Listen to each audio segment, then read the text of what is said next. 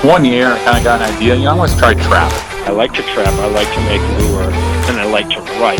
Where can it go from here? I would be able to spend more time in the woods. I was losing money hand over fist trapping, but I didn't care. Getting the traps out there is the hardest part, I think, with them. I would leave the critters in the back of my truck in the high school parking lot. We're gonna set traps, like, no matter what. Some of these guys have trapped these areas for generations. We got through the Furborn, thank God. This is Northern Michigan. This is what you do. Representing trappers in a positive light. I'm gonna ask you guys a question. Do you know everything? This will be fun. Trying to learn something from these legends. Ask questions without asking questions. Volumes of Fur Fishing Game magazine. Instruction from Pergo Gorman. Herb Lennon's articles, the Herb Lennon ads. Information, trapping radios. We are trappers ourselves. To me, that's pretty important. All right, everybody listening to me? Develop a system you have to work in ahead of time to build big trap line. If you got berry bushes, sand, and turkeys, you got bobcat. He started talking about these big pans. Most of my tuna are coming from up top, not down at the bottom. Probably the best mark country in the world. I don't get any better. Trying to set predator traps and trash waders. The back of that beaver looks like a shear. You better edit this part out. Yeah, we better. Back in the fur shed. This is Trapping Today. I'm Jeremiah Wood. Thank you for being here. It's great to have you. Great to have you along for the ride. We are brought to you by Kaatz Brothers Lures, KAATZBROS.com. Trap smarter, work harder, enjoy the success that follows. Kaatz Brothers has a full line of trapping supplies, traps and snares, lures and baits, books, DVDs, everything you need to get started on the trap line at Kaatz Bros. We're also brought to you by onX Maps. Turn your phone into a fully functioning GPS. Mark your trap locations, run your waypoints, track your movements, and check out the latest aerial imagery and get that landowner information. Just a really valuable tool you'll use way more often than you think you will. onxmaps.com. There is a special promo code onX I mentioned last episode, and that is actually still valid as I record this for the next 2 days. So until November 30th, you can use the code THANKS30.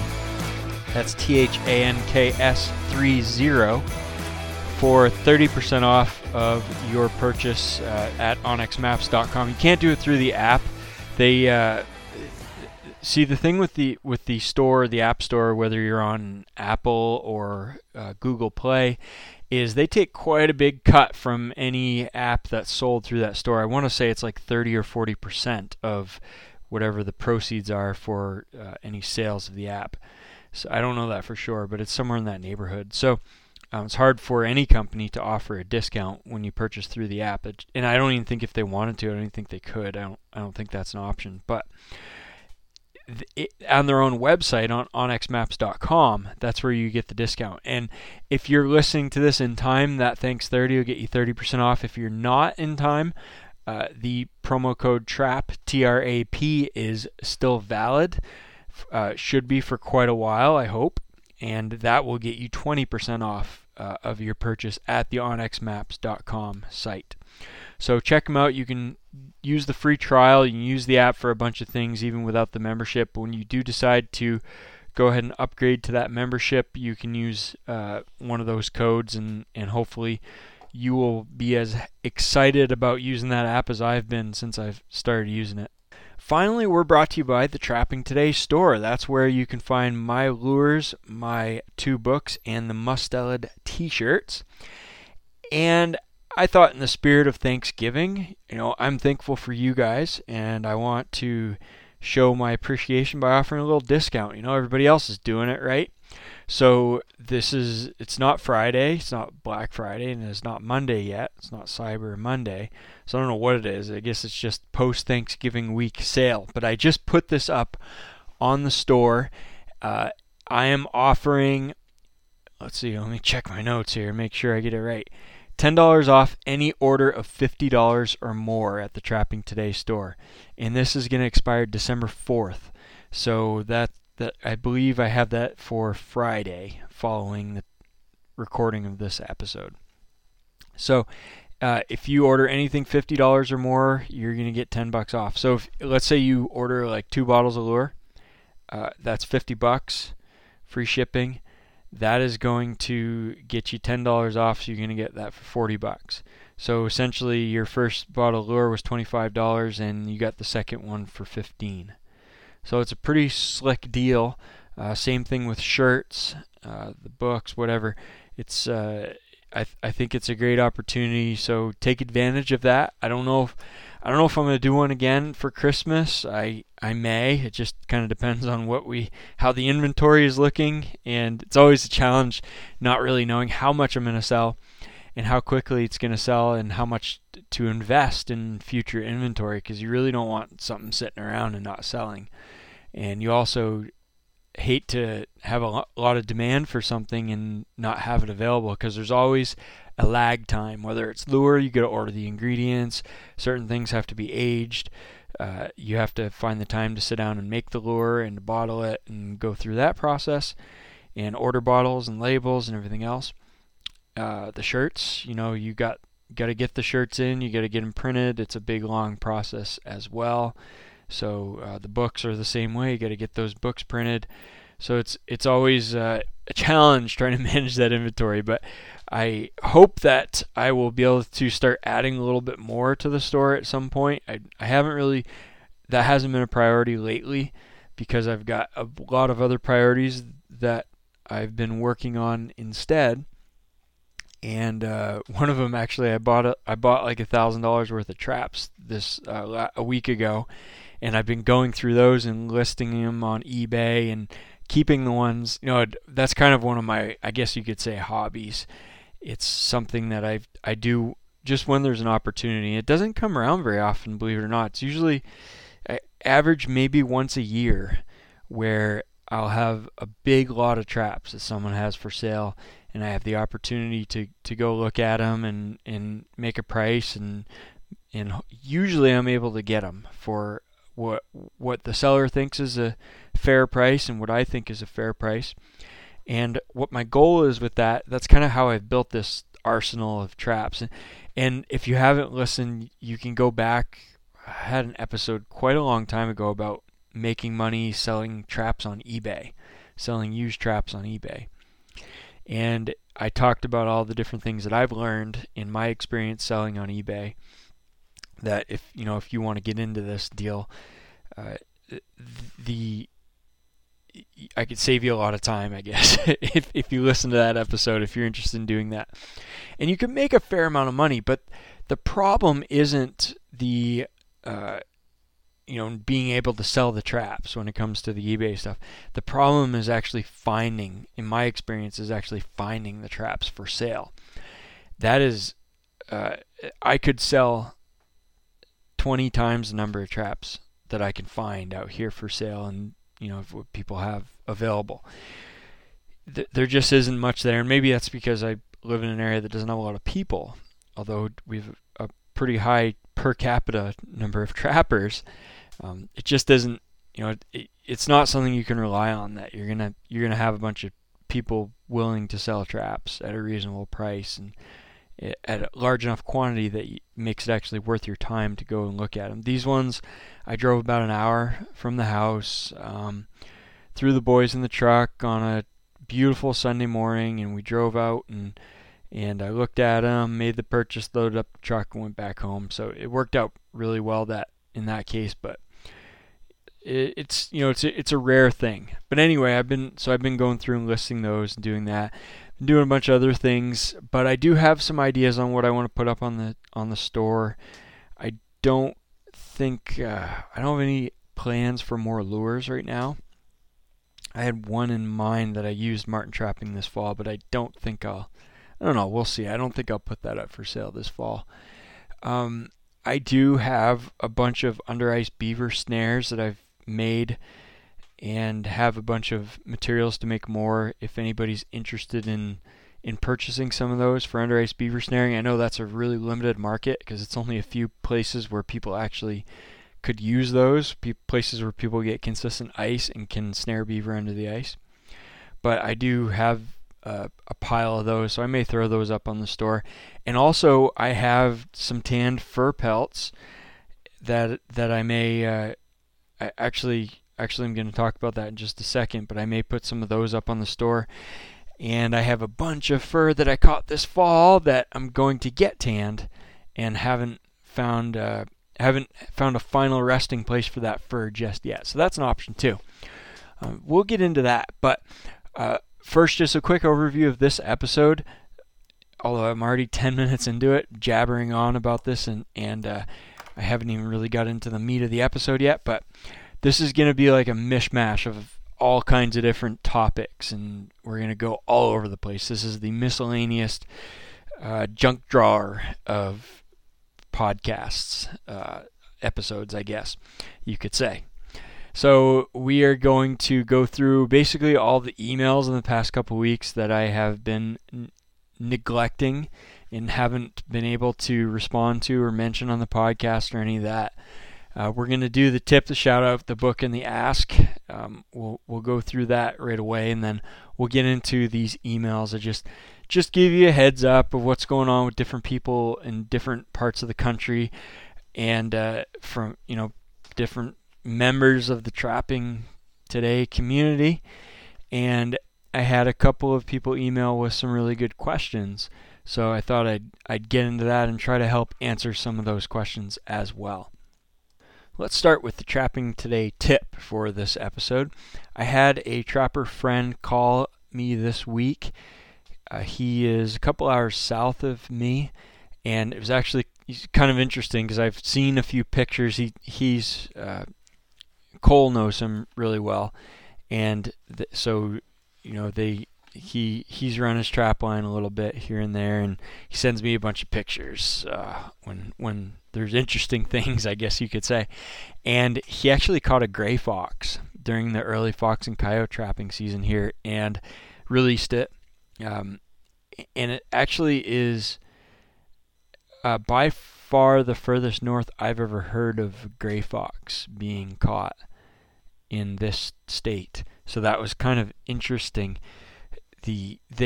I guess they've been in that area. There have been sightings of them in that area over the last couple of years, but they, really, when I was a kid, you would have had to go about 5 or 6 hours south of me to find gray fox, and now they're 2 hours south. So that's kind of interesting. The same thing with gray squirrels. We never had gray squirrels, and we still don't really, but there are certain places they're creeping up further up the state and getting further north all the time. We're seeing them pop up in places that you wouldn't expect. So yeah, anyway, he called. He's Martin & Fisher trapping, and he asked me about removing pitch from a marten pelt. And so this applies to all fur pelts, basically.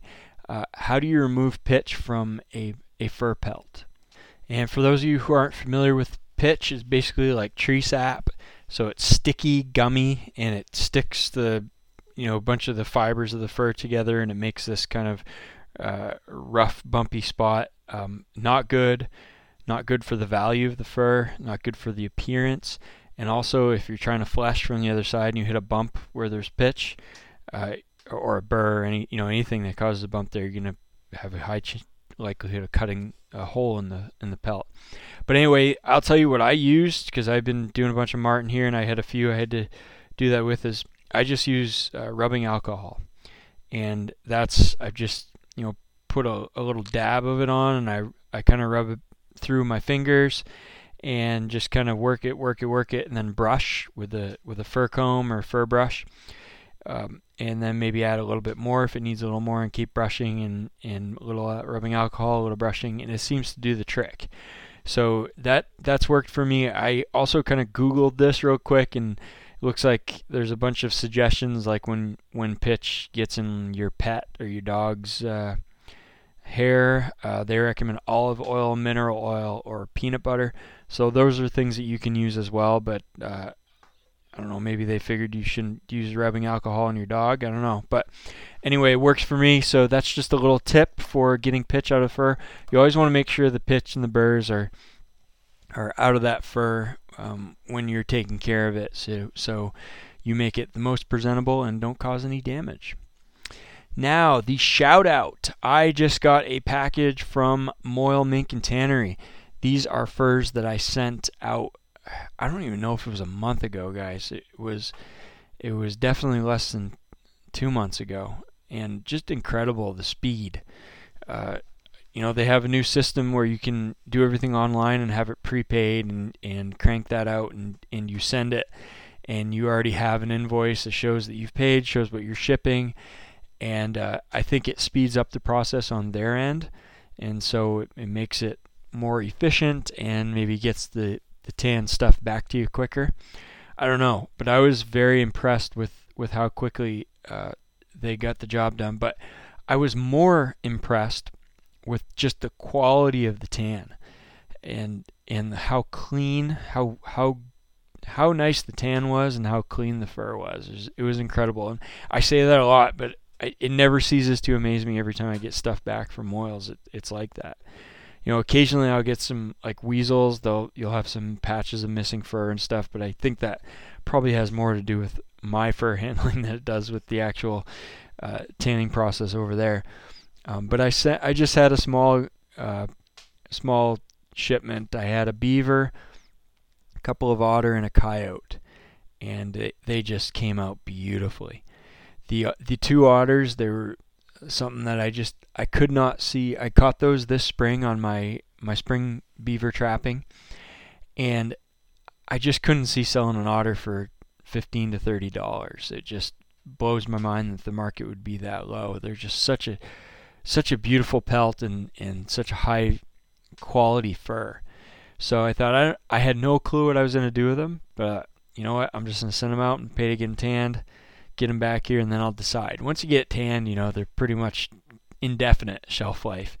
So I did. I may actually put those up on the Trapping Today store and see if anyone's interested in buying them.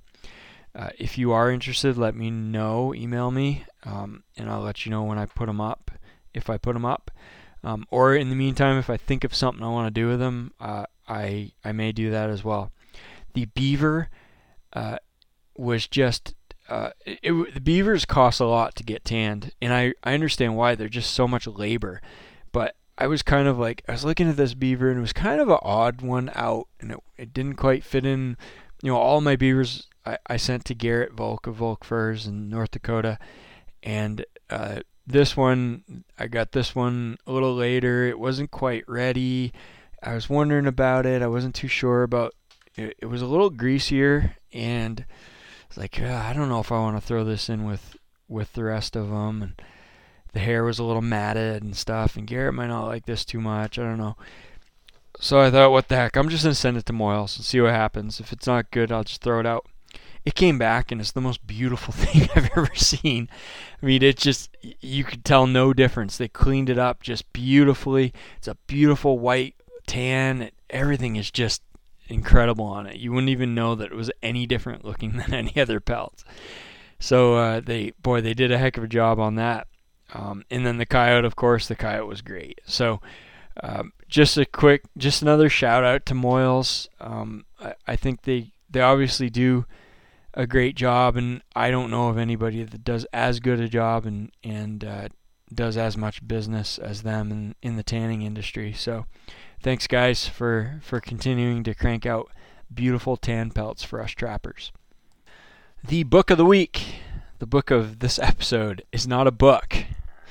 I reserve the right to make this not a book because I reserve the right to do whatever I want to. So this is a TV show. So we're gonna call it like the book / video / movie / TV show of the week or episode or whatever.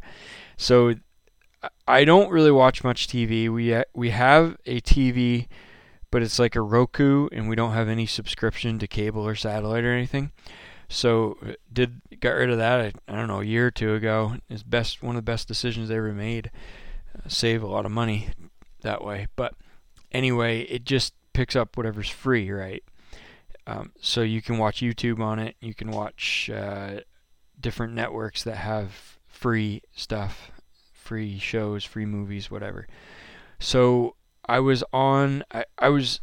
were watching The Last Alaskans. I don't really sit down much, but it was Thanksgiving weekend and sitting down a little bit, spending time with the wife and kids and watching TV, winding down a little bit.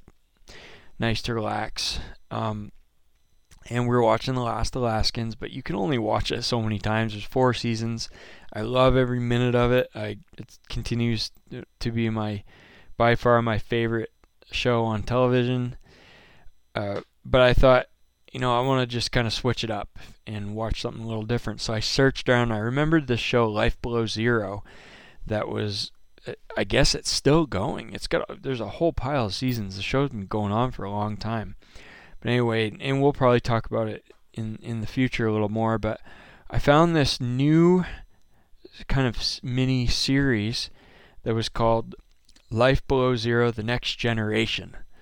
And it was covering following the lives of people in Alaska who are sort of a younger generation that decide they want to live out in the bush and are living the off-grid bush kind of lifestyle, I guess you could say.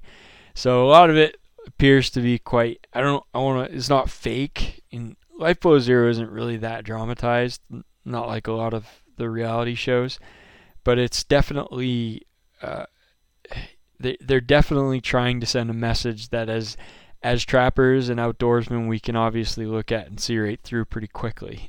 So some of the show is actually me and the wife going back and forth on how unrealistic or how not legitimately bush living was going on. So that was fun, but really, I mean, the scenery of Alaska and all of the drone footage and just the beautiful scenery is more than worth putting up with all of the reality show bull crap that goes on there, and the storylines and the exaggerations and the dramatizations and all that. It's just such a beautiful place, and I love that. So Life Below Zero: Next Generation, if you want to check it out, you might have some you might enjoy just kind of watching that scenery and seeing some stories of a few people out there. And then finally, The Ask. Guys, the book, my book, Walter Arnold, Maine Trapper, Stories from One of the Last Mountain Men. A lot of you, so many of you have supported me and purchased the book, whether it's through Trapping Today store or on Amazon. And a lot of people that have no idea about Trapping Today or even don't know much about trapping or have much background in trapping at all have been purchasing the book. It's blown my mind. I was kind of looking through the numbers, and I had a number, when I decided to start with this book, really I was motivated by things completely unrelated to financial aspects. But at the same time, when your time is short and your time is fairly valuable, as you get older and you get more experience and more productive, your time, and you have more responsibilities, your time becomes more valuable. And I always try to kind of, in the back of my mind, have a bit of a price on my time and to keep myself in check and think, am I wasting my time or am I doing productive things with it? Because we only have so much, guys, on this earth, so we got to take advantage of it and make the best of it. So when I was getting into this book, I knew I was going to deal with limited time and I was going to have to sacrifice other things in order to get this done. And I kind of came up with a number I had a goal on how many books I wanted to sell and basically how much money I wanted to make to kind of make it quote unquote worth my time to go through the process. And of course it took way longer than I thought it would take to actually get the book done. It always seems to, but I had a number, and let's just say that I published the book sometime in June this year, and between June and now I am well over double that number. So I've been really, really happy about how that has gone, and there's a lot of people. The coolest thing about it is that there's a lot of people that I know that are finding this on Amazon because it's getting recommended for whatever reason, whether it's good reviews or subject matter or whatever that related to something they're buying, that are not trappers, but they're finding out about this book. They're buying it, they're reading it, and they're getting exposed more to the trapping lifestyle and having a better understanding of what we do.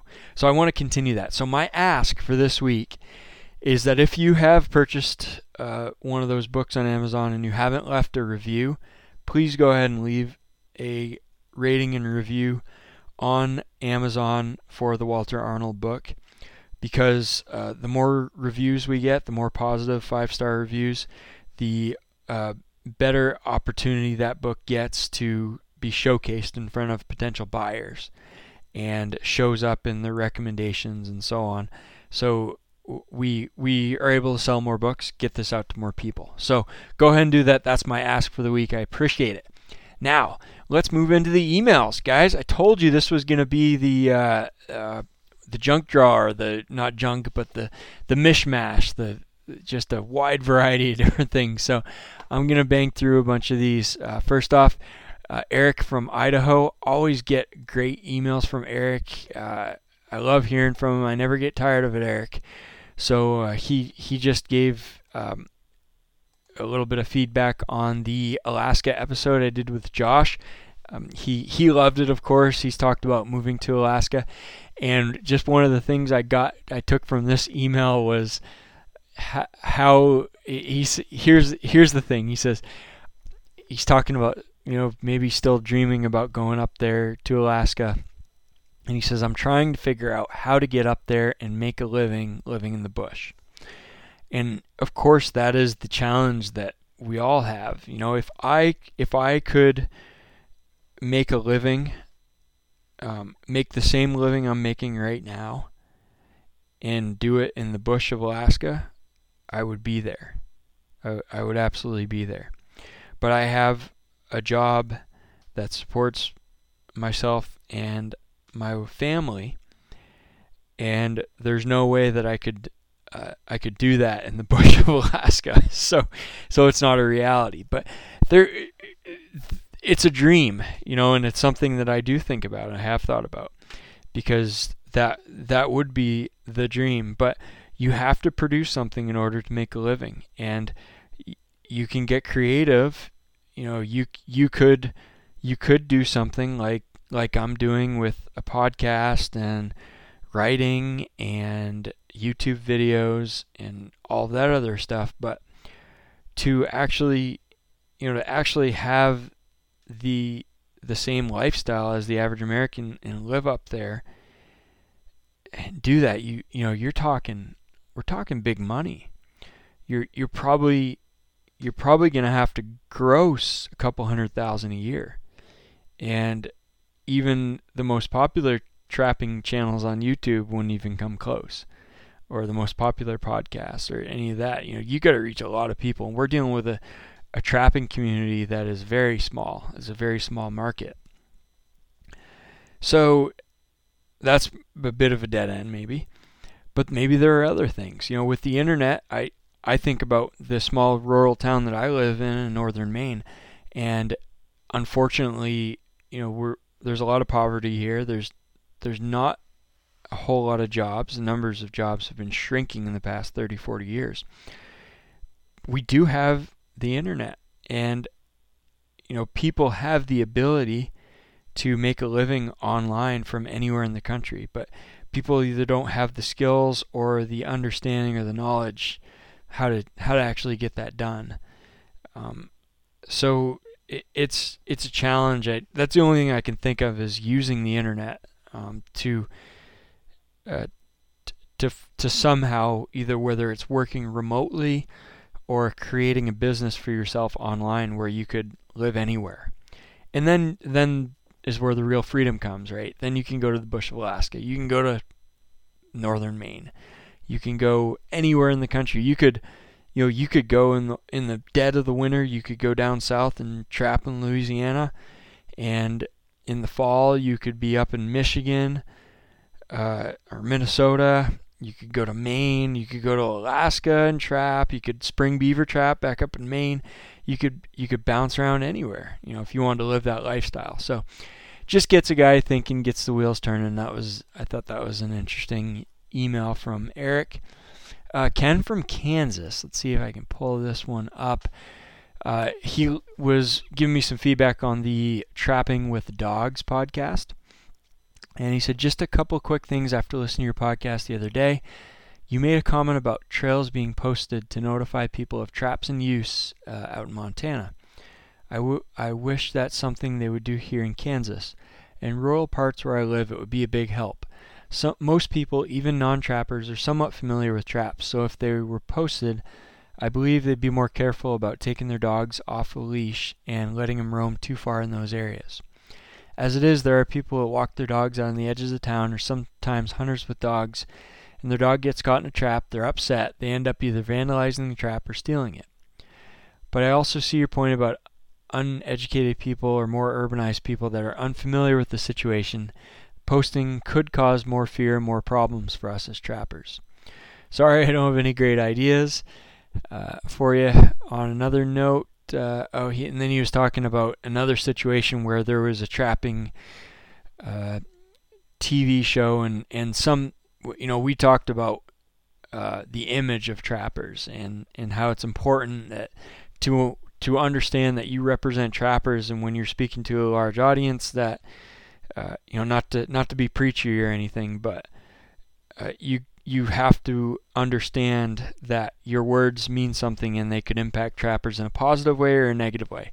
And he mentioned a situation where somebody said something that could potentially impact trappers in a negative way, someone from the trapping community. So I'm not going to mention who it was or anything, but it's something to keep in mind for all of us. Whether we recognize it or not, that's always something that I think is important to think about. Zach. So here's with Zach. Let's see. He was talking about in Vermont, they had a bunch of anti-trapping sentiment and letters to the editor and stuff. And he had a question for me about how to respond to the antis, and I had a little brainstorm for a while. I was gonna give a big thing on that, and do a whole episode on it, but I kind of lost all those ideas that I had in my head. So maybe it'll come back. But I did have an old pamphlet. I have quite a few of them, copies of an old pamphlet on. It's called "Is Trapping Necessary in the 21st Century?" or something along those lines. I'm sad that I can't tell you right now who printed it. I don't know if it was Furbear. I think it was Furbear's Unlimited, but it could have been somebody else. But anyway, I've got them in the house. I'm out in the fur shed right now, and I don't have one here. But anyway, it was kind of just a bunch of, I guess you could call it a fact sheet on trapping and trappers, and it gave a bunch of different points that for people to understand about trapping and why it's important, and the positive things that trappers should probably think about when communicating with non-trappers. And I just sent it to him hoping that it would give him a few ideas, and he sent me back an email just kind of thanking me for that and the structure to discuss trapping with people.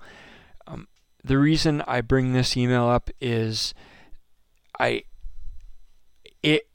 going to do this for a limited time, so while I remember it and while supplies last.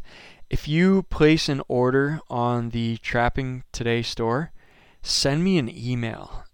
Send me a message if you want one of these, and I'll include it in your package. So whether that's there's a contact form on the store that you can use, or you can just email me jrodwood@gmail.com, jrodwood@gmail.com. Also, any questions, use that email. And just say, can you throw in a pamphlet in my order? And I'll put one of those in. I'll do that until I run out of them. So you guys, if you want to have that kind of to use in the future when talking with anti-trappers or talking with non-trappers, the general public. I don't know as anything is going to convince an anti-trapper, but anyway, I'll include those if you send me an email and remind me and let me know that you want one. Okay, Kyson in Utah had something about, he was talking about beaver pelts, and I'm going to email him back about that, and that was just a reminder for me that I am going to put some pelts up on the store.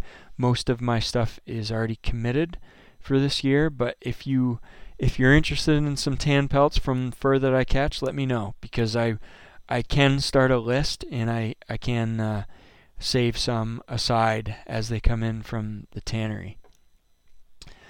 Okay, who is next? Let's see, we got Ken.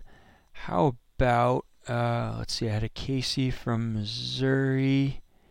Yeah, this was a good one. Okay, Casey, a new trapper from Missouri, and a couple years ago, somebody kind of showed him the ropes and introduced him into trapping, and he is absolutely loving it, as most of us do when we get started trapping. He said, I'm writing to you today because I'd like to get the greatest use out of the beavers we'll trap this year. The meat we're dehydrating for jerky, the pelts will flesh and stretch, but I don't know where to send the casters, tails, or claws, and can't seem to find any info on who buys those. I stumbled across your article from 2018. This was a blog article I wrote on trappingtoday.com, so he obviously doesn't know about the podcast yet, but I'm going to respond to him and give him a heads up about the podcast. Thought I'd see if you had any info or advice for a novice trapper. Thank you in advance, and then blah, blah, blah. Okay, so first off, caster. Guys, this is a perfect opportunity. I'm going to mention this at the end of the episode, but Kotz Brothers is buying caster very aggressively. I think the number they quoted that I've been quoting for them is like $80 a pound for fully dried caster. So the prices are great. You need to be taking advantage of that. Most any lure maker will buy caster. The auction house fur harvesters will buy caster. Grunwald Fur and Wool is buying caster this year. So if you're in a location where they have pickups, they will buy it as well. So there are plenty of places to sell your caster, but I'm gonna recommend obviously Kotz Bros, and you can just ship that off to them. If you, Casey, if you are in an area where you have a local fur buyer or a lure maker, that's probably better, because if you're just only gonna catch a few beavers, your shipping cost is gonna be gonna take out of some of that profit. If you got 6 or 8 beavers, that's probably plenty to ship to Kotz Bros, and your shipping will be pretty minimal. Actually, let me see. I'll do this thing a little bit early, I guess. Let's go to Kotz Bros. We'll go to the blog, and we'll check out the details. We're always in the market for raw materials, glands, caster, essence, etc. Call 815-273-2344 or email Kyle KKATZ or KKAATZ, 2 K's 2 A's, TZ at msn.com. Sorry. For shipping, delivery instructions, we pay shipping on all glands, caster, and skunk essence. So they will pay for that shipping cost. So don't worry about the shipping when it comes to that. I'm assuming you're going to want to have somewhat meaningful quantity in order to ship that, but yeah, they're going to pay shipping, so that's good.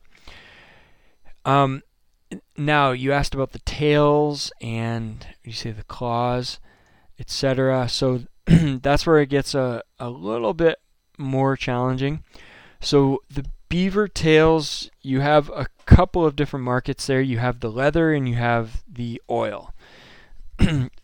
And there are certain people who will buy beaver tails for leather. However, it's a market that gets flooded very, very quickly. And the prices are not that high, relative to the volume. So unless you're getting a large quantity, 20, 30, 40, 50 or more beavers, you may struggle there. So what I would recommend is just check around. If you have any local fur buyers, you might check and see if they're buying tails. If get on to trapperman.com, go to the trap shed, and maybe you can put up an ad for some tails.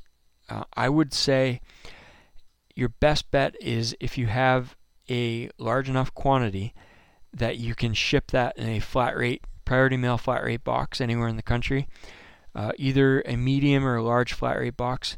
Stick them in the freezer in the box. Have the box packed solid full of tails so that you're going to be most economical in your shipping. Have it in a plastic bag or 2 plastic bags, because there's probably going to be some thawing out. Do it in the wintertime when things are cold, and see if anybody's looking to buy tails. And you're probably looking at maybe $1 to $3 per tail. The bigger ones will sell better, and if somebody's already kind of gotten what they need, you're going to have a hard time finding it. Option number 2, make your own beaver tail oil for trapping lure. So you can do this by basically just cutting up the tails into chunks and sticking them in a glass jar, closing the lid, and putting them out in the sun for a few months, or in the heat. It doesn't have to be out necessarily outside, and those will render down, and you'll get oil that floats to the top. That is beaver tail oil. Pour that off into a smaller container, and you've got an excellent lure to put at some dirt hole sets.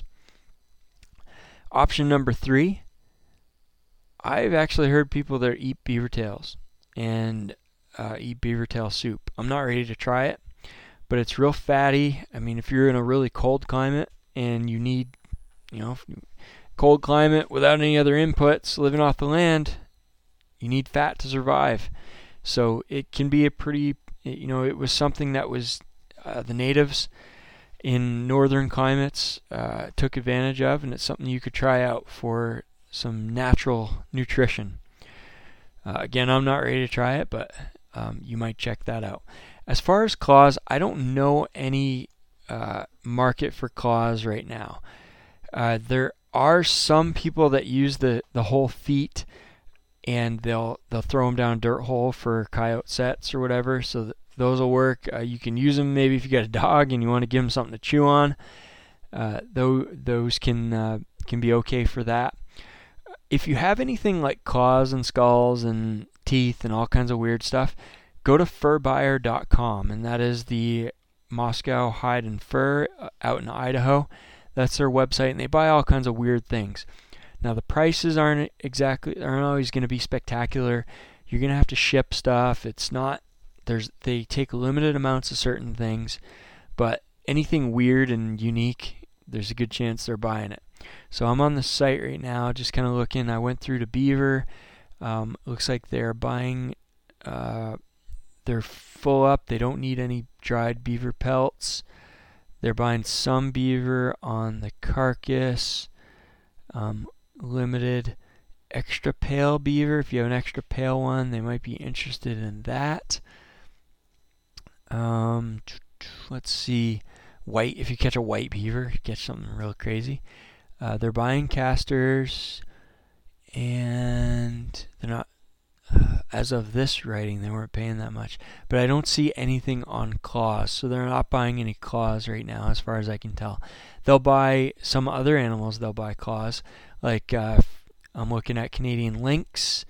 They'll buy, if you remove the hair, front claws. They'll pay up to 50 cents each. Rear claws up to 25 cents each. They'll buy the skull for $10, canine teeth for 50 cents each, that sort of thing. So just check that out. It doesn't look like there's any market for beaver claws right now, but that's something that you always want to check in on ahead of time, just in case. Hope that helps, Casey. Thanks for emailing. Next email from Brian, and Brian is in the Midwest. I can't remember the state. We've emailed in the past, and I used to know which state you were in, Brian, but I forgot, so sorry about that. But somewhere in the Midwest, either Iowa or Michigan, something like that. But anyway, he asked about some thoughts on fur prices. He's looking for some input on. Heard on the Trap House podcast, I think I mentioned that last week, Guy Grunwald called in and they talked about the ranch mink situation out in Denmark and culling all of the mink because of coronavirus, and there was this different strain of virus in the mink herd there that they were concerned about it being able to, I think it was transmitted to humans to a limited extent, and the virus had mutated. So this coronavirus is something that, I know a lot of you guys are not, I shouldn't say, a lot of people aren't taking it very seriously and turning it into something political, which has been very interesting to watch and to see how this has been politicized. But anyway, just trying to look at it from a scientific sort of non-political perspective. This virus is very new, and there's a lot of things about it that people just do not know or understand yet. We just don't know. And so one of those things is that the virus has the ability to mutate. And it mutated in these mink farms, and there was a new strain of the virus that they're very concerned if it got out into the general public, general population, they would not be able to, the current vaccines that are being researched and tested and going through all these trials would not be effective against this mutation. That was the concern. So out of an abundance of caution, government said, boom, shut down. You are going to kill all mink in the entire country. Made that kind of edict on all mink farmers, and the farmers said, hang on just a second, you don't really have the right to do that, which turns out a judge ruled that no, the government did not have the authority to force all of the mink ranchers or mink farmers to kill all of their animals. So as a result, my understanding is that actual culling of the mink herd is going to take place, or is taking place at a lesser extent than previously thought, but it's still significant. There's still a significant number of ranch mink that are being killed because of the virus.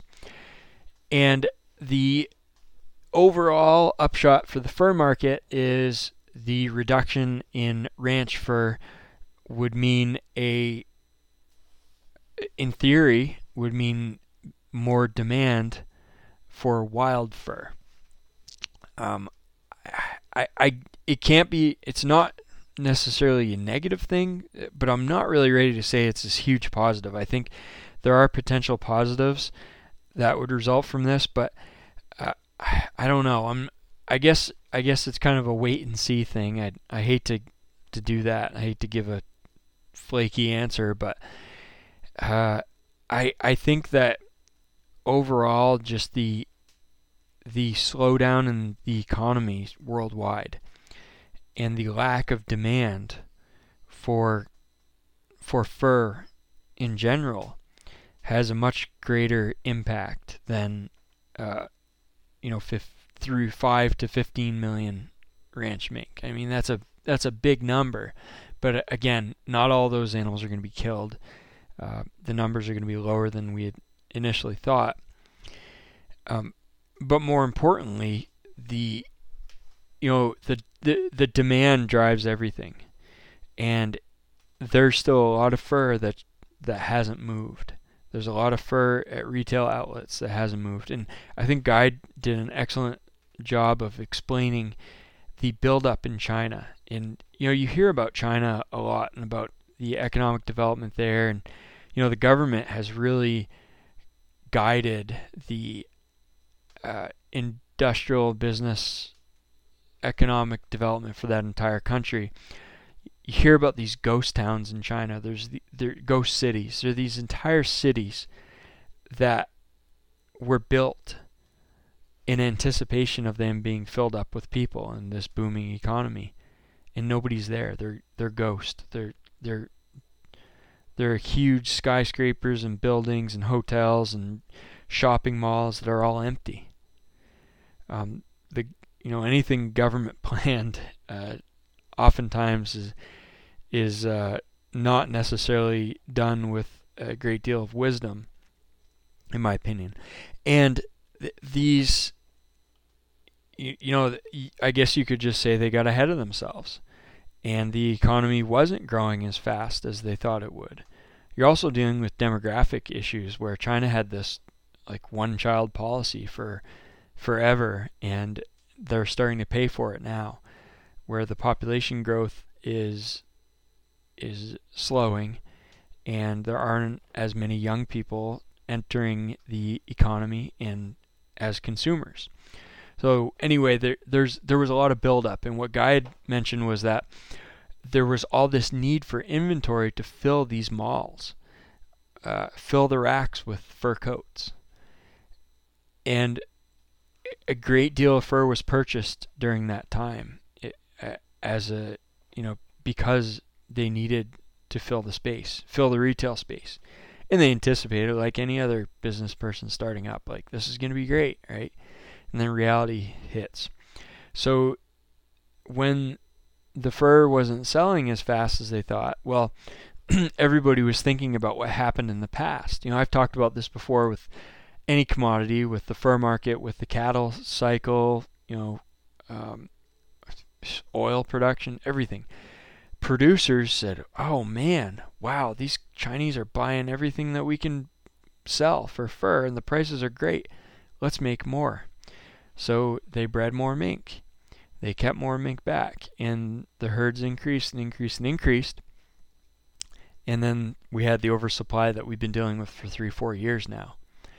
So there's the coronavirus situation, and there's the overall economic situation. And actually, if you look back at even like the U.S. economy, not only the U.S., the U.S., China, Russia, before coronavirus even hit, we were entering a period of economic slowdown. We were at a point in the business cycle where things were slowing down. We were headed for some sort of, a lot of people believed that we were headed for some sort of a recession economically. We were just at that point in the cycle where it was bound to happen.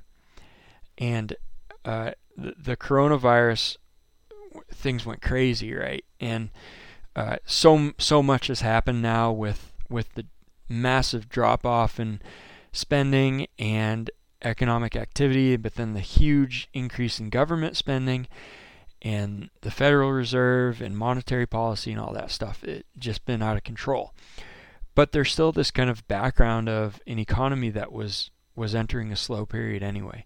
And so I don't know if I answered any questions there, just raised more questions, but I really don't know whether the reduction in mink is going to have a massive impact on the fur market. I do think that it's going to have some positive impact, but I don't know the extent of that impact just yet. He mentioned something about beaver and otter. I don't think beaver and otter are going to be a good replacement for mink.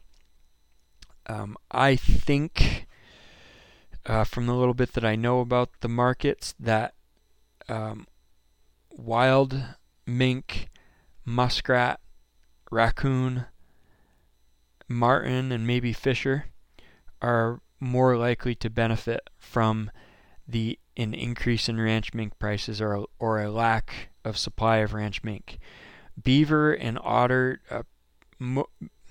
otter don't seem to fit in quite well with that market for some reason. I'm really not 100% sure why. It may have something to do with the reason that beaver don't do well with increased ranch mink prices, and that's because beaver are not a good replacement for ranch mink, and beaver require a massive amount of labor to process. And so they're kind of the end of the line when it comes to the sort of fur as a substitute. So long term, it might be a positive. I'm not sure, but we've a long way to go before we figure that out. Finally, he asked about with the meat processors being shut down due to COVID, would that mean less hides and less leather? Would that help us? And I think short answer is no. The meat processors, particularly, it's been quite a while now. There was a slowdown. There was a huge bottleneck with COVID. People that worked in the processing plants were contracting COVID, and some of those plants were required to shut down.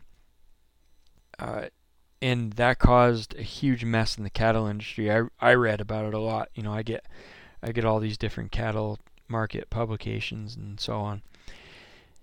And it hurt for a couple weeks, and then the plants went back online and they made up for the lost capacity.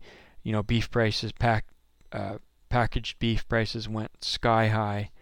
We as cattle producers did not see any higher price. In fact, our prices were in many cases lower because cattle producers could not get their animals processed, or sent. Feeders could not get those animals processed, so the demand was down for live animals, although the demand was way up for packaged beef. But anyway, the market recovered pretty quickly after kind of things. The plants were able to get back up and running. And I haven't heard much since then, so I don't know if there's still issues with plants shutting down. There may be, COVID may come back and rage through those areas again. Hopefully, people are getting a little smarter with social distancing and masks and everything else, and sanitizing and all that, so they're not spreading a bunch of coronavirus.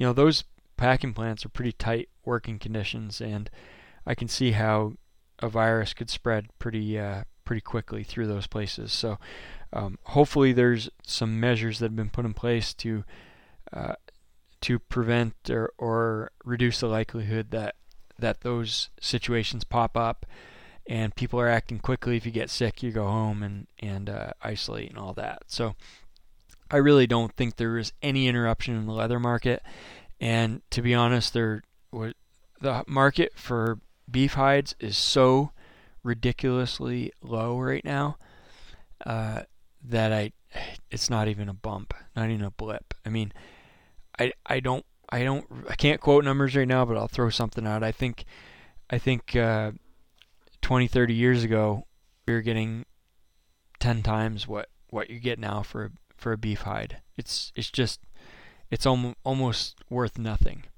So sad but true. That's the state of that market. But thanks for the questions, Brian, and hope that was somewhat helpful, or at least got you thinking about some of those things.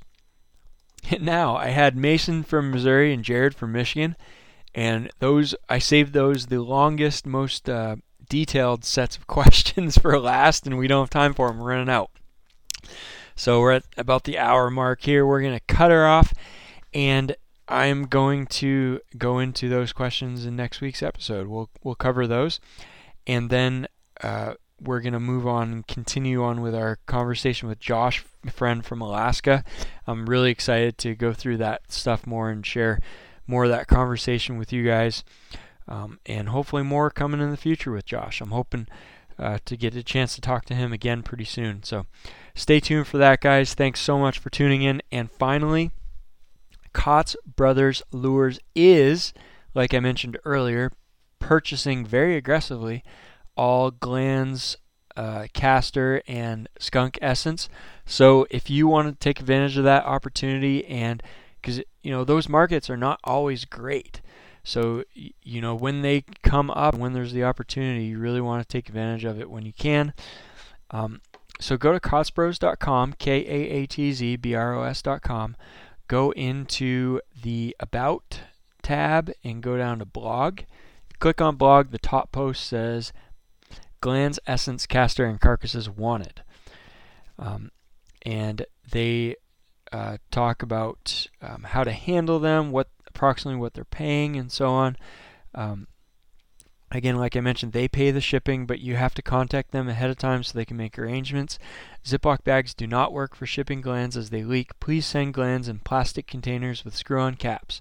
like bait jars, mayonnaise jars, peanut butter jars, etc. Glands are measured, thawed, and weigh 9 pounds per gallon. Please make sure there's no hair or fur in the glands.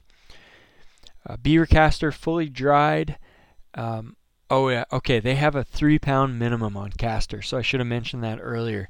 They do have a 3 pound minimum, so that's, it wouldn't make sense to pay shipping on just like half a pound of castor or anything like that.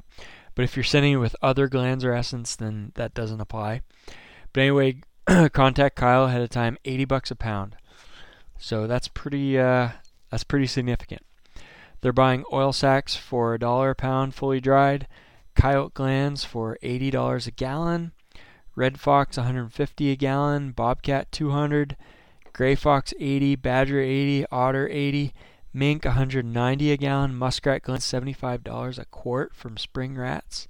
Skunk essence $18 an ounce. And they'll buy local carcasses, not shipped. You got to deliver to their door. So if you're in Illinois, that might be worth looking into. And they'll buy beaver, muskrat, and cats. So anyway, hope that gives you another opportunity to produce a little more income from the trap line. But until next time, guys, thanks for listening in with me. I hope you had a great Thanksgiving. We are like right in the middle of trapping season for most of you, or many of you, and I hope you're getting out there enjoying yourself. But until next week, keep on talking trapping, keep on thinking trapping, get out and set some traps if you can. We'll catch you on the next episode. Take care.